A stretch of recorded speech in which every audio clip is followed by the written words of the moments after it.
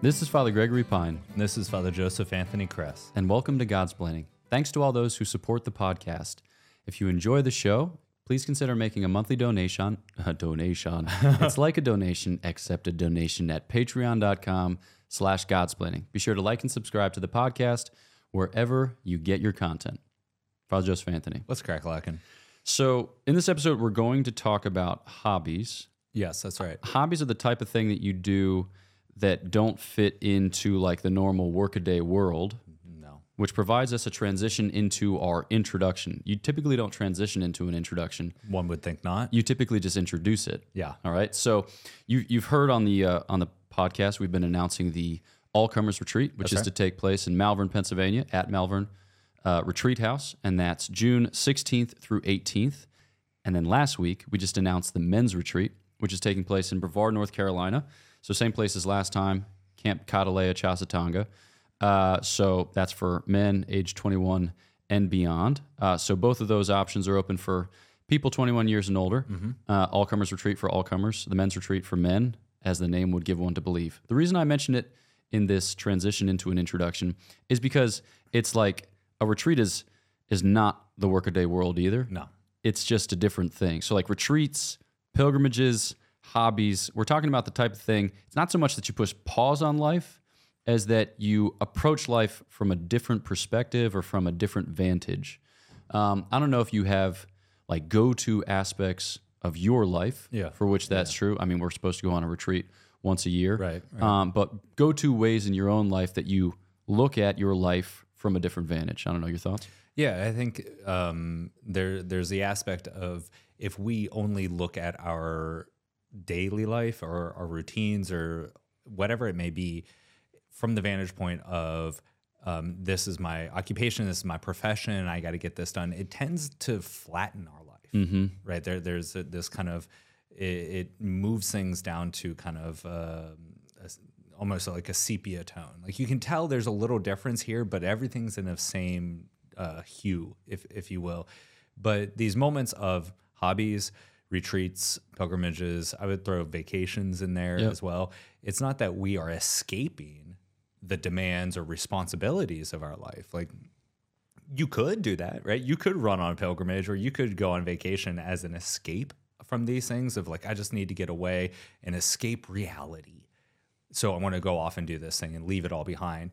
But there's a way to kind of, pause and create a little bit of a harmony to make sure that my identity, my being, my activity of life isn't just completely ordered and oriented to this kind of responsibility or production that I have, which is most identified with my profession or my occupation. Yeah. So it's really important to have that, not just in these kind of sequestered, like very, very sectioned off areas of your life that would take the form of an intentional retreat where you take a number of days off, or a pilgrimage or a vacation where you've blocked it out.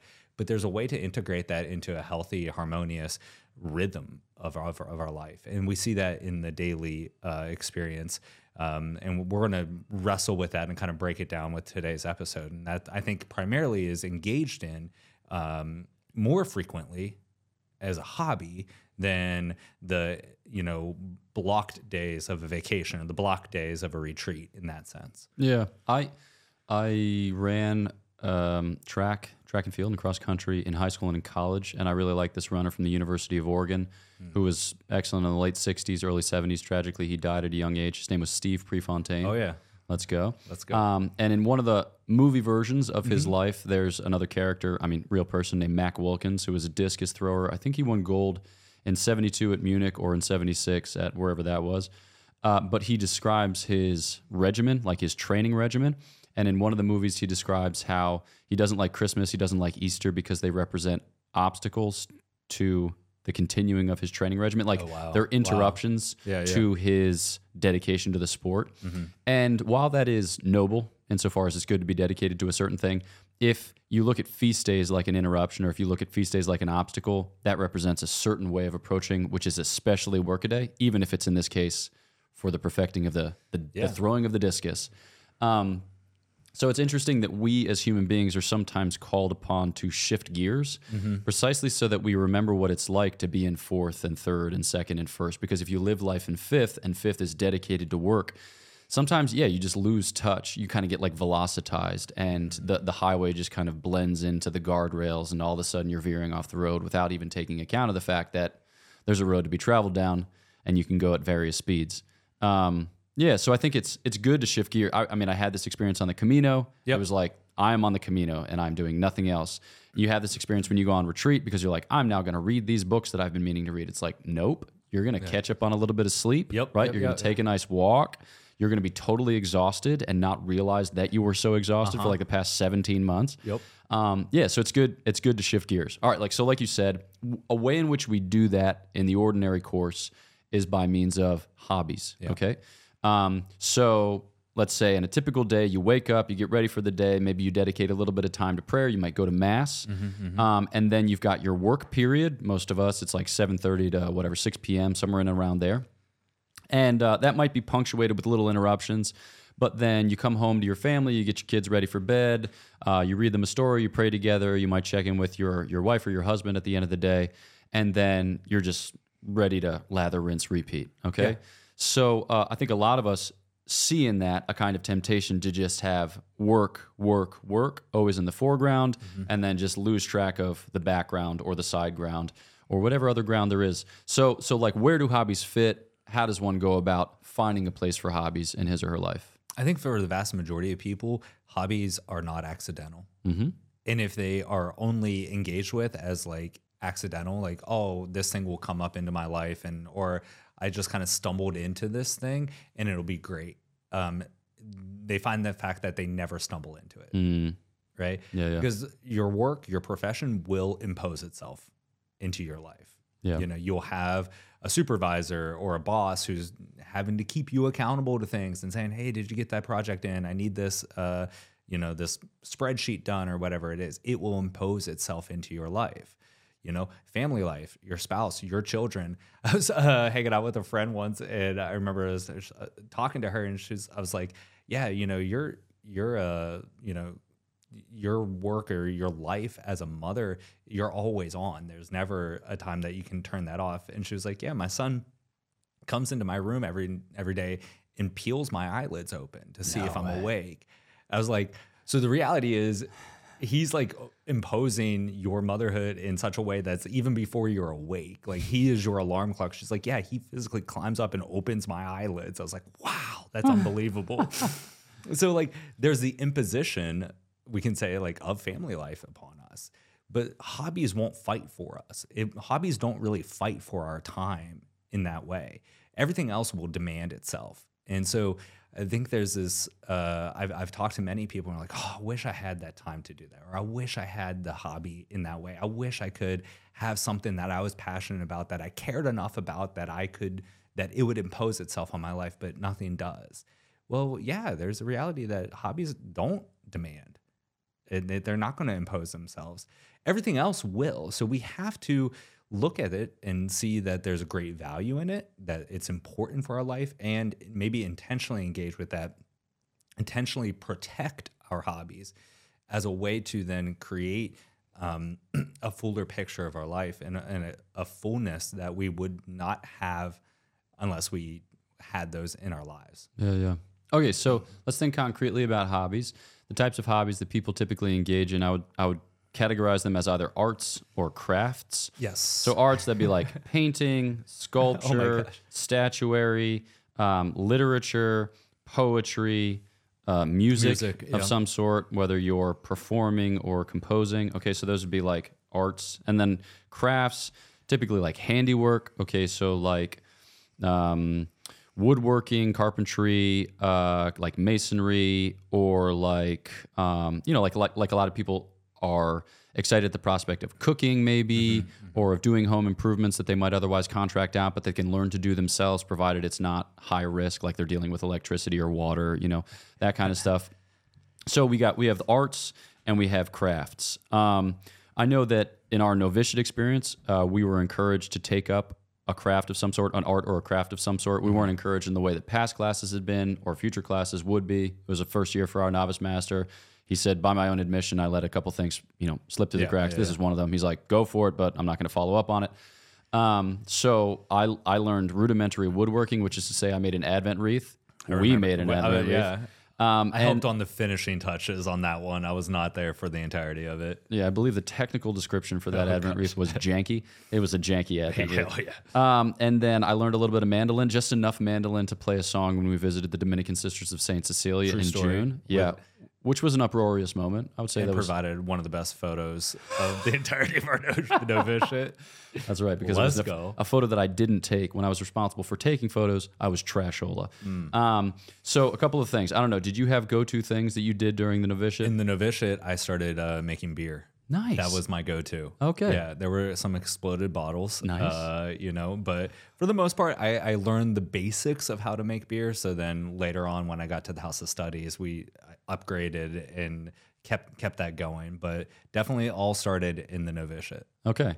All right. So in our experience, because we didn't have a 9-to-5 job in the same way, we were able to kind of plug that in during the week, and maybe a little bit on the weekends. But then we were also responsible for learning how to sing, and we had 6 hours each week dedicated to that task so that we could move from tone deaf to slightly less tone deaf. Not all of us. Well, it's all right. So we had this, but for a lot of people who work from 9 to 5 or who have busy lives for whatever other reason, it's not going to be as easy. So based on the novitiate experience and then other experiences that we've had since, what would be your practical counsel? All right. You're trying to pick a hobby. Yeah. First, let's talk about what kind of hobby might you pick. Second, where is that hobby going to fit? And then 3, how do I persevere in cultivating that hobby so it doesn't just go the way of all flesh? So first, picking hobbies, any concrete and practical advice? I think before I go down that first step 1, I got to go step 0. Oh, perfect. Okay. I was hoping you would. Yeah. It was why are we even talking about this, right? Yeah. The importance of hobbies. And for many people, they can say like, well, that's a waste of time. What would you get out of that? Why do that? You can't sell it. It's not productive enough. Like, why even do these types of things? We work in a tremendously overproductive society. Yeah. Everything that we're doing is ordered towards hyper efficiency and hyper productivity, right? This is, we live in the consumer-based culture that we need to make a product that we can get some return out of it. And hobbies seem like the thing that you do that has no return on it. And in the parlance of our world, that's a waste. Yeah. It's a wasteland out there. Don't do hobbies, but do things that you can get paid for, right? Maybe you might enjoy it, but at least get some return and pay for it. But hobbies, to do them for their own good, doesn't seem like anything that we should pursue. And it's like, no, actually doing things in that sense that are simply for their own enjoyment, which the world would see as a waste of time, is a noble pursuit and actually a healthy one and virtuous one. And I always talk about, too, like the importance of hobbies that may seem like a waste of time is also really important for our spiritual life. And the reason is if we can slowly become a little more comfortable with wasting time in our daily life in the appropriate way, right? Yeah. In appropriate ways. But if we can be okay with wasting time in that way for leisure and for enjoyment, then we start to become a little more comfortable with prayer. Why? Because once again, it's the same world that says hobbies are a waste, don't engage with them. It's that same world that also says prayer is a waste of time. And you know what? They're right. It's wasting time with God. A prayer, to sit in the chapel, to sit in meditation, recollection, in your little prayer nook space, wherever it is in your home, is to waste time with God. And that's never a bad thing. Yeah. And so as we increase our spiritual life, as we increase prayer, wasting time with God, we become more comfortable with the appropriate and kind of virtuous time, wasting of time in hobbies and leisure. Yeah. And as we do that, we're also building up the habits and the skill sets to be okay with things done for their own sake, like worshiping God. That is just for that act in a life of prayer and worship. So I think before we start to really figure out, okay, how do we figure out which hobbies, is like to encourage people that don't be afraid of doing things necessarily, not for whatever outcome that it may be. Right? Yeah. It's not just about this productivity. So apropos of that, it's funny. I'm thinking of way back when I was just recording an episode with Father Bonaventure where we appealed to something from like 3 years previously, which is wild. Yeah. But I think it was the second episode that we ever recorded was about leisure. Yeah. And in that episode, we made the argument that leisure is humane and humanizing, and that in this life, we're accustomed to use things, but there are certain, persons with whom we engage who are not to be used, right? They're to be enjoyed. There are certain aspects of our life which are not to be used, they're to be enjoyed. And that's true in the ultimate sense of the life of heaven and the God who gives us, right, who introduces us into the life of heaven, but that we have an introduction to that in the contemplative life that we experience in the here and now, and the life of leisure. And that might be, like you said, prayer would be one of the highest expressions of that, but also, good family meals, and then the type of hobbies that we've described, and then like liturgy and feasting more broadly. So there's all these different ways in which we can cultivate a life of genuine leisure without being like a strange 19th century member of the landed gentry who congratulates himself on all the money that his ancestors accumulated. Like, we're talking about something here that's not like hoity-toity, but something that's just genuinely human, right? So we don't have to justify our existences with work. We can like enjoy our existences in the presence of the God who gives them to be. Right. I mean, we live in a context, right, where we think luxury and leisure are synonymous, right? The only way to live a life of leisure is to accomplish a life of luxury. Because if I can establish myself with enough wealth, if I can establish myself with enough security, financial security, then that will create the context through which I can be leisurely. And I'm not saying that we shouldn't, work for a paycheck and make sure that, the work that we do isn't remunerated in appropriate ways. But those two things, luxury and leisure, are not synonymous. No, that's super important because leisure is just basic or constitutive even of human life. Yes, because absolutely. if we were just robots or cogs of the industrial wheel or cogs in the industrial wheel, then our lives would be ground under by the demands of the workaday world when, and here I'm thinking of Josef Pieper's essay, Leisure the Basis of Culture. There are things which are more quintessentially or more kind of like typically human than work itself. Work is good, right? Yeah. Oh, yeah. We dignify, our environment, and we dignify our lives by the work with which we transform the environment, right? The earth. But we're more than simply the work of our hands. The work of our hands is an expression of our dignity of human, as human beings, which has, a variety of aspects to it. So then thinking about hobbies then as a genuinely leisurely activity, which is to say a humane and humanizing activity, which kind of gives us our humanity back as refreshed, as transfigured. It gives us a new vantage or perspective on life and all of its different, various facets. All right, so let's get into the practicals then. How might we go about choosing hobbies, or what are the types of hobbies that might interest an individual?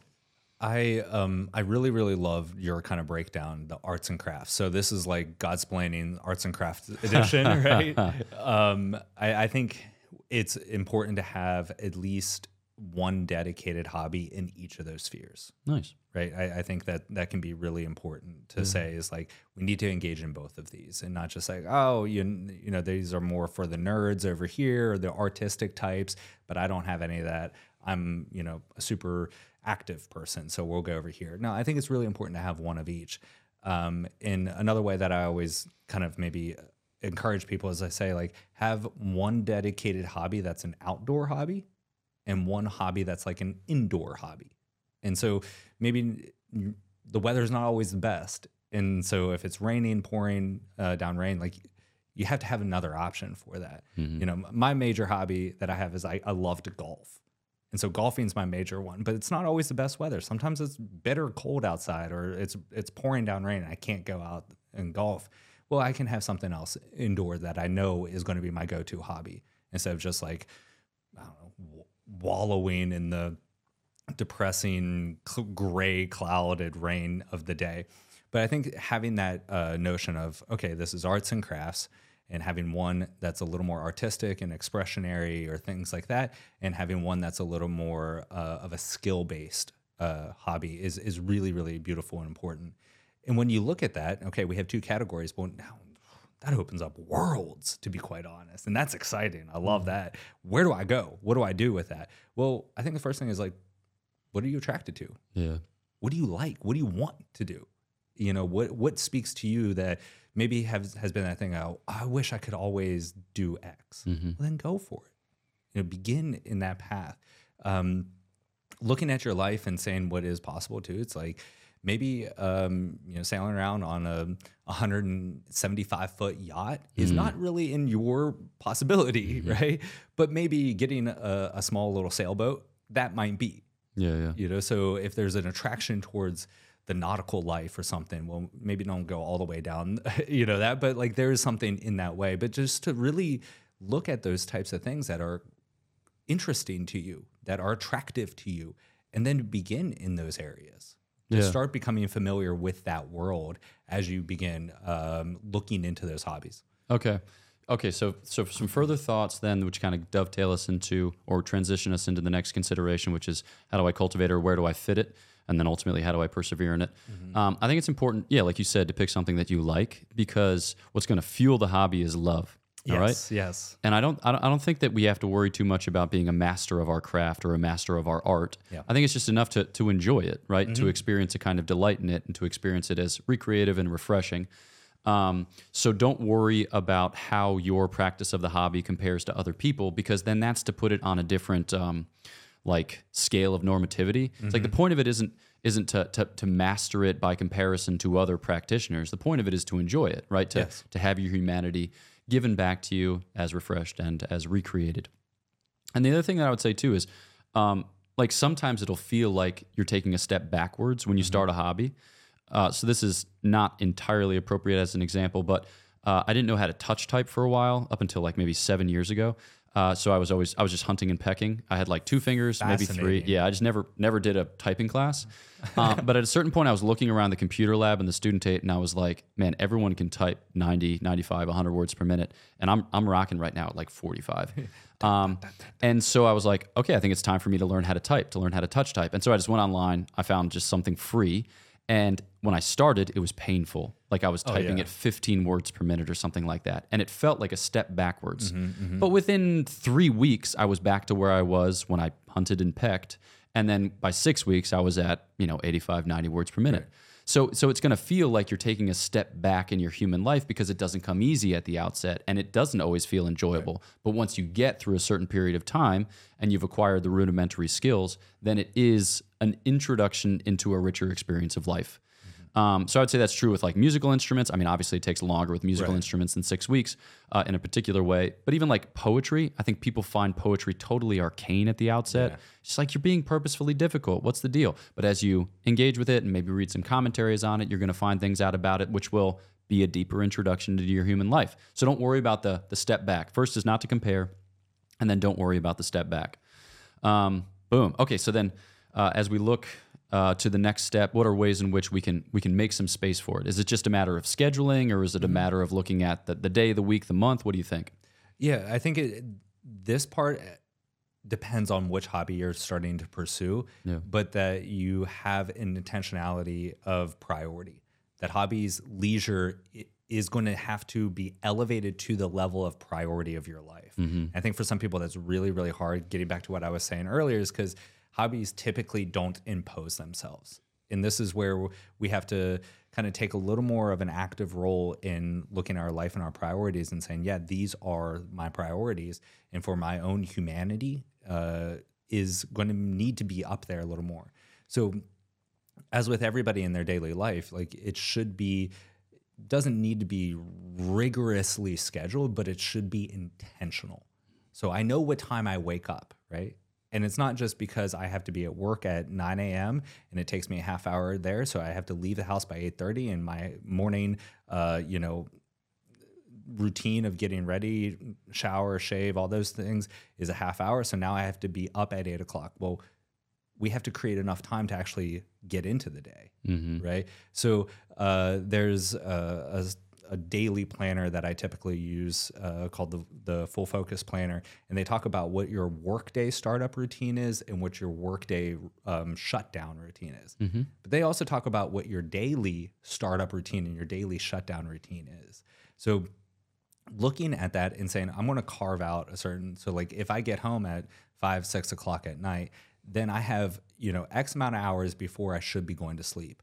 Well, let's be intentional about how we use that. Okay, I want to engage in this moment of leisure instead of just being accidental and saying, I have free time. So this is where being intentional with our free time and putting our hobbies into those spaces, and instead of just saying, well, I have free time, we'll see how I feel in those moments.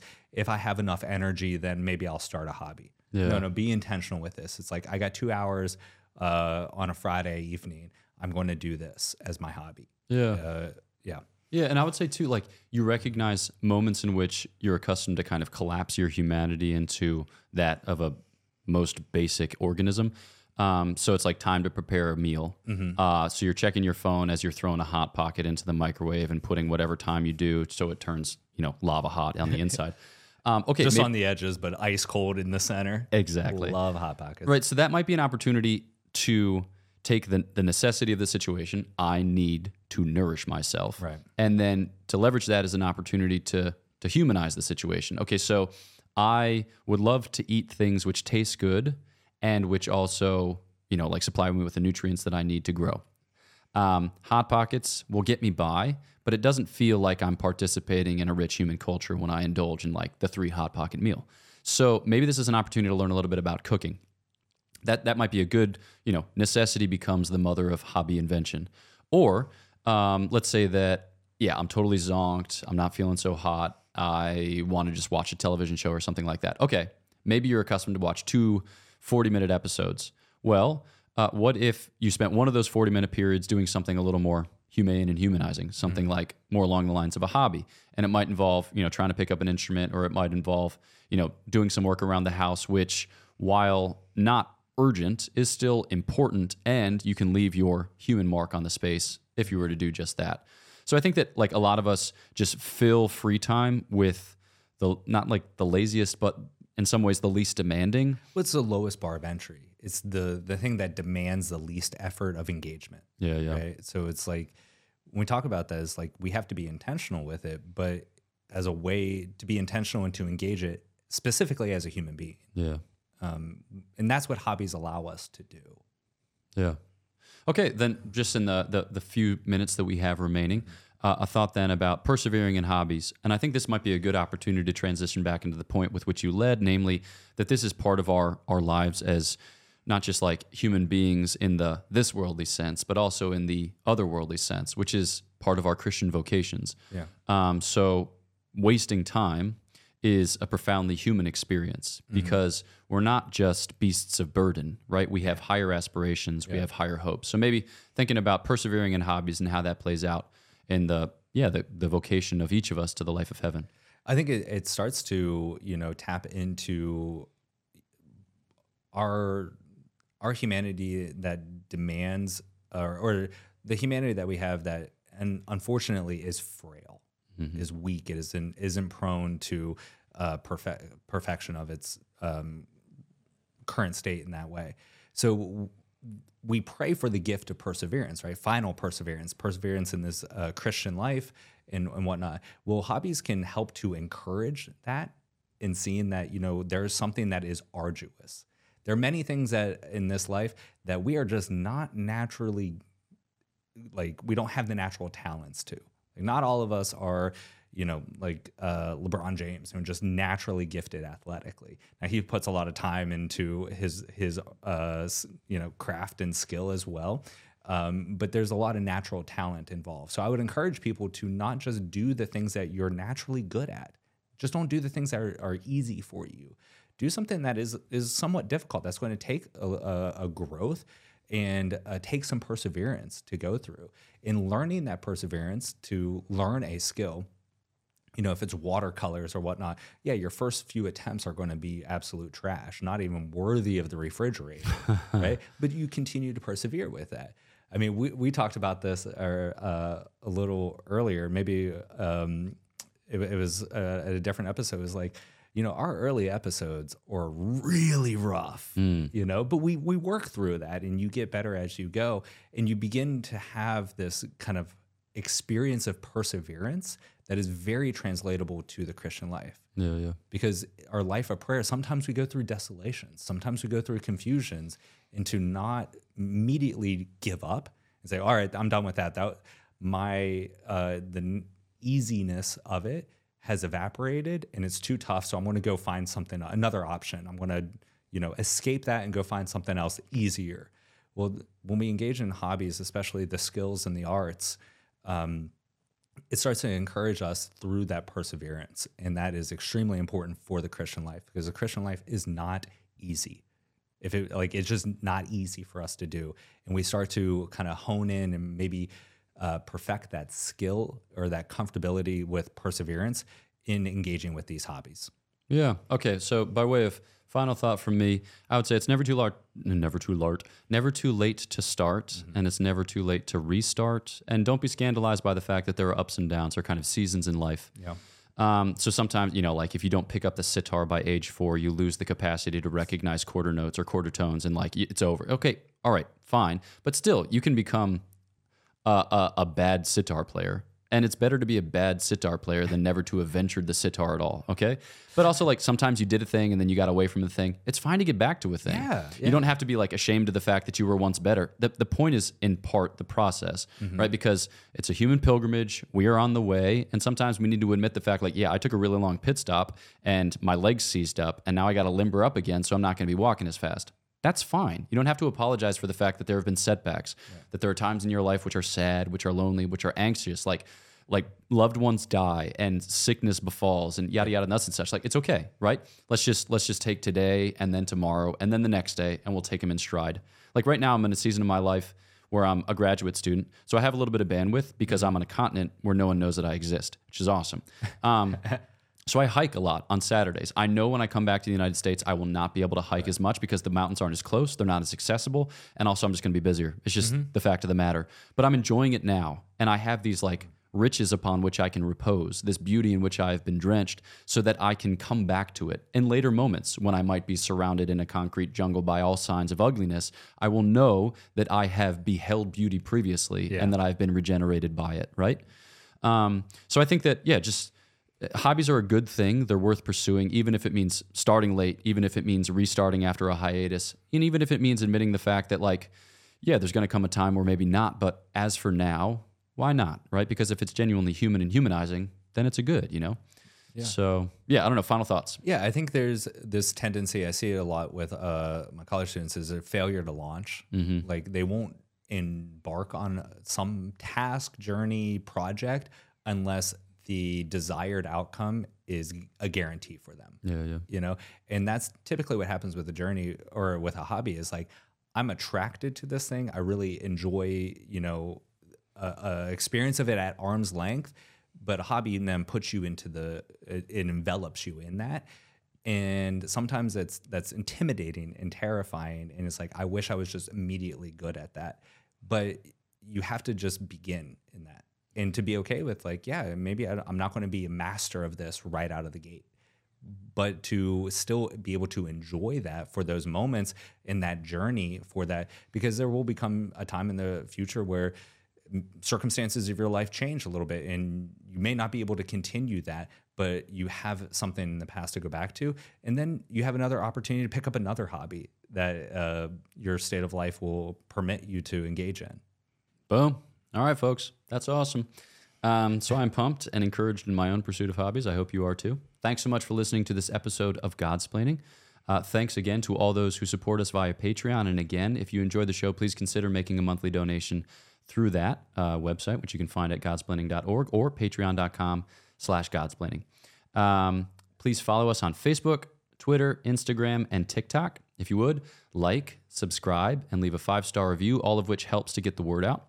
And then if you check in with the show notes or the episode description, depending on where you consume your podcasts, you'll find links there. The one you can follow to merchandise, and you can get some cool Godsplaining merchandise. I guess that's the point of merchandise, is that it's merchandise. And then also you'll have links there to check out Godsplaining events. So we've already announced them at the top of the hour, or the top of the half hour.